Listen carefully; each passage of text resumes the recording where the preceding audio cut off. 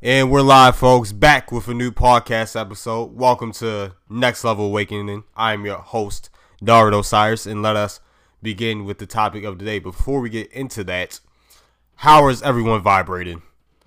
Now, this episode is going to be about ancestral veneration. Ancestral veneration being connected and communicating with your guiding spirits or the ancestors, wherever they've been living, whether they lives, people you know, like your grandma, great grandma, aunts, uncles, cousins, people that have passed on and send it into the ethers or the spiritual realm in ways that you can talk to them, communicate with them, do offerings and things like that, in ways that you can just connect with them in, for like guidance, wisdom, knowledge, like tracing together. You also can have deities as ancestors as well.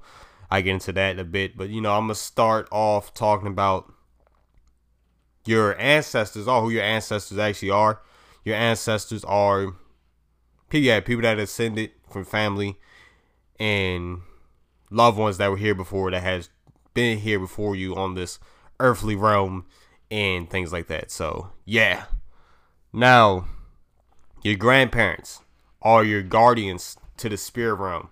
They're your guardians, or your gatekeepers to the spirit realm, I should say. So they're the gatekeepers to your ancestors. Their parents would be the ancestors, ancestral realm, and then their parents would be the ancestors. Then you have aunts and uncles, great aunts, great uncles, things like that, cousins too as well, brothers, sisters, anyone that's passed on. But your gateway, the people that guide you and introduce you to the spirit realm, are your grandparents. I brought this up before. I brought this up in the first podcast episode. So yeah, they introduce you to like spirituality and things like that, whether it's via religion or whatever. It's usually your grandparents or some type of elderly guardian that introduce you to spirituality or religion and things like that. So that's an ancestor. Those are basically the people that are gatekeepers to the ancestors or the ancestral realm. Now going on, ways you can venerate your ancestors. Meditation is one way.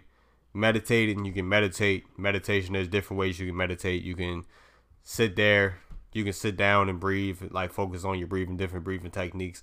Let your mind go wherever it needs to go, where you can actually focus in on your thoughts or clear your mind. That's basically what meditation is. So anything that allows you to do that can be a form of meditation. Doesn't matter if you're sitting down with your eyes closed, breathing, dancing,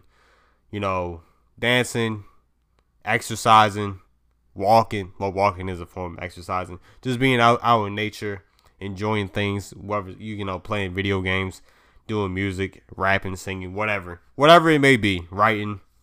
That's a form of meditation, ways you can talk to your ancestors and venerate them.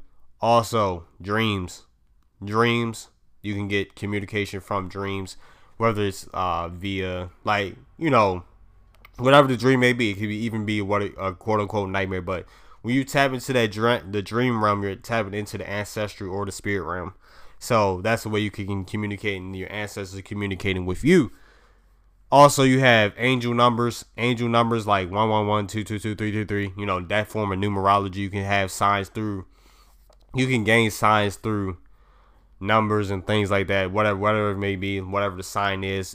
Signs, animals. Also, spirit animals. Totems, things like that. So that's another way your ancestors can communicate and venerate to you. Also, you can create an altar, like pictures, like a picture of a relative or particular ancestors that you want to put up. Candles, crystals. I haven't built the altar myself, but I can just give you the gist and idea of an altar.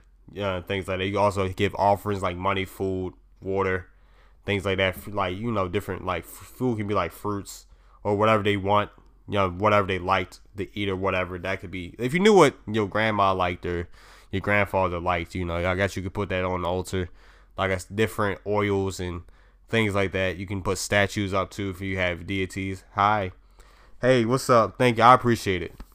Yeah, I'm not going to lie. I'm not in the highest of energies, but I'm doing it for y'all.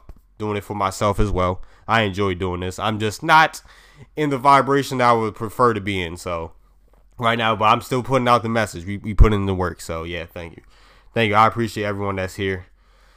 everyone who decides to stay around for the whole time, whether you're here for a minute, 30 seconds, whatever. I appreciate everyone that joins in on this and allows me to speak. It's always great speaking to y'all, interacting with you guys, things like that.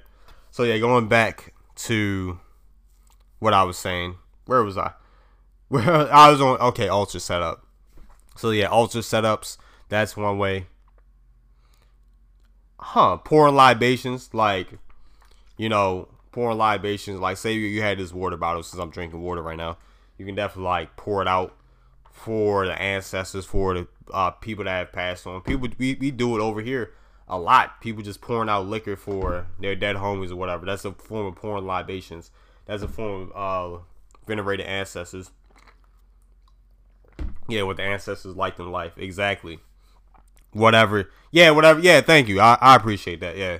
Whatever the ancestors liked in life. What if you have a particular ancestor that you want to venerate? Like jewelry that they may have passed on, jewelry they may have passed on. What else? Whatever they like she said, whatever they liked.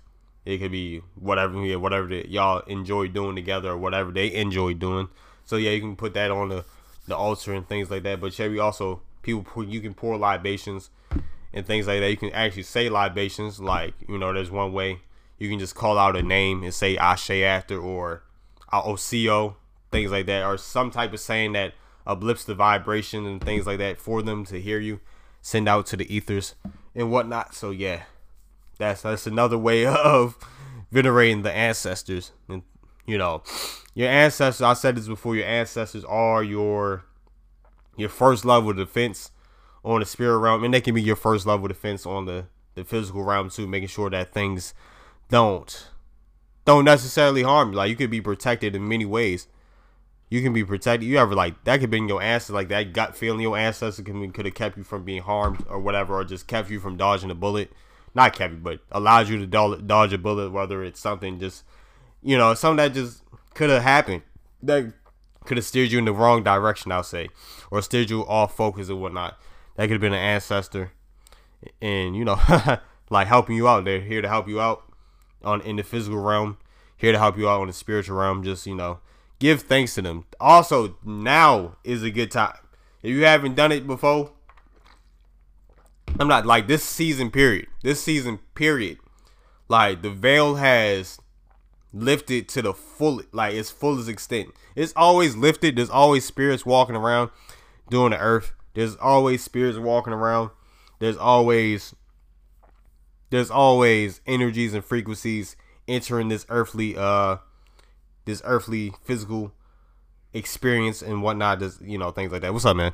But yeah, there's always spirits gathering around. So, but the veil during these particular seasons, like the fall equinox to winter solstice, when everything is supposed to, well, especially winter too, since everything's supposed to be quote unquote dead and whatnot, the season of deadness, or the season of darkness or whatever, cold winters, dark winters, whatever it may be. But be on the lookout this winter. But holiday season is also a time where it's a lot of interactions with spirits. That's why they call it the most wonderful time of the year, or holiday season, holy days. This is a spiritual significance during this time frame, starting from Hallows Eve or Halloween.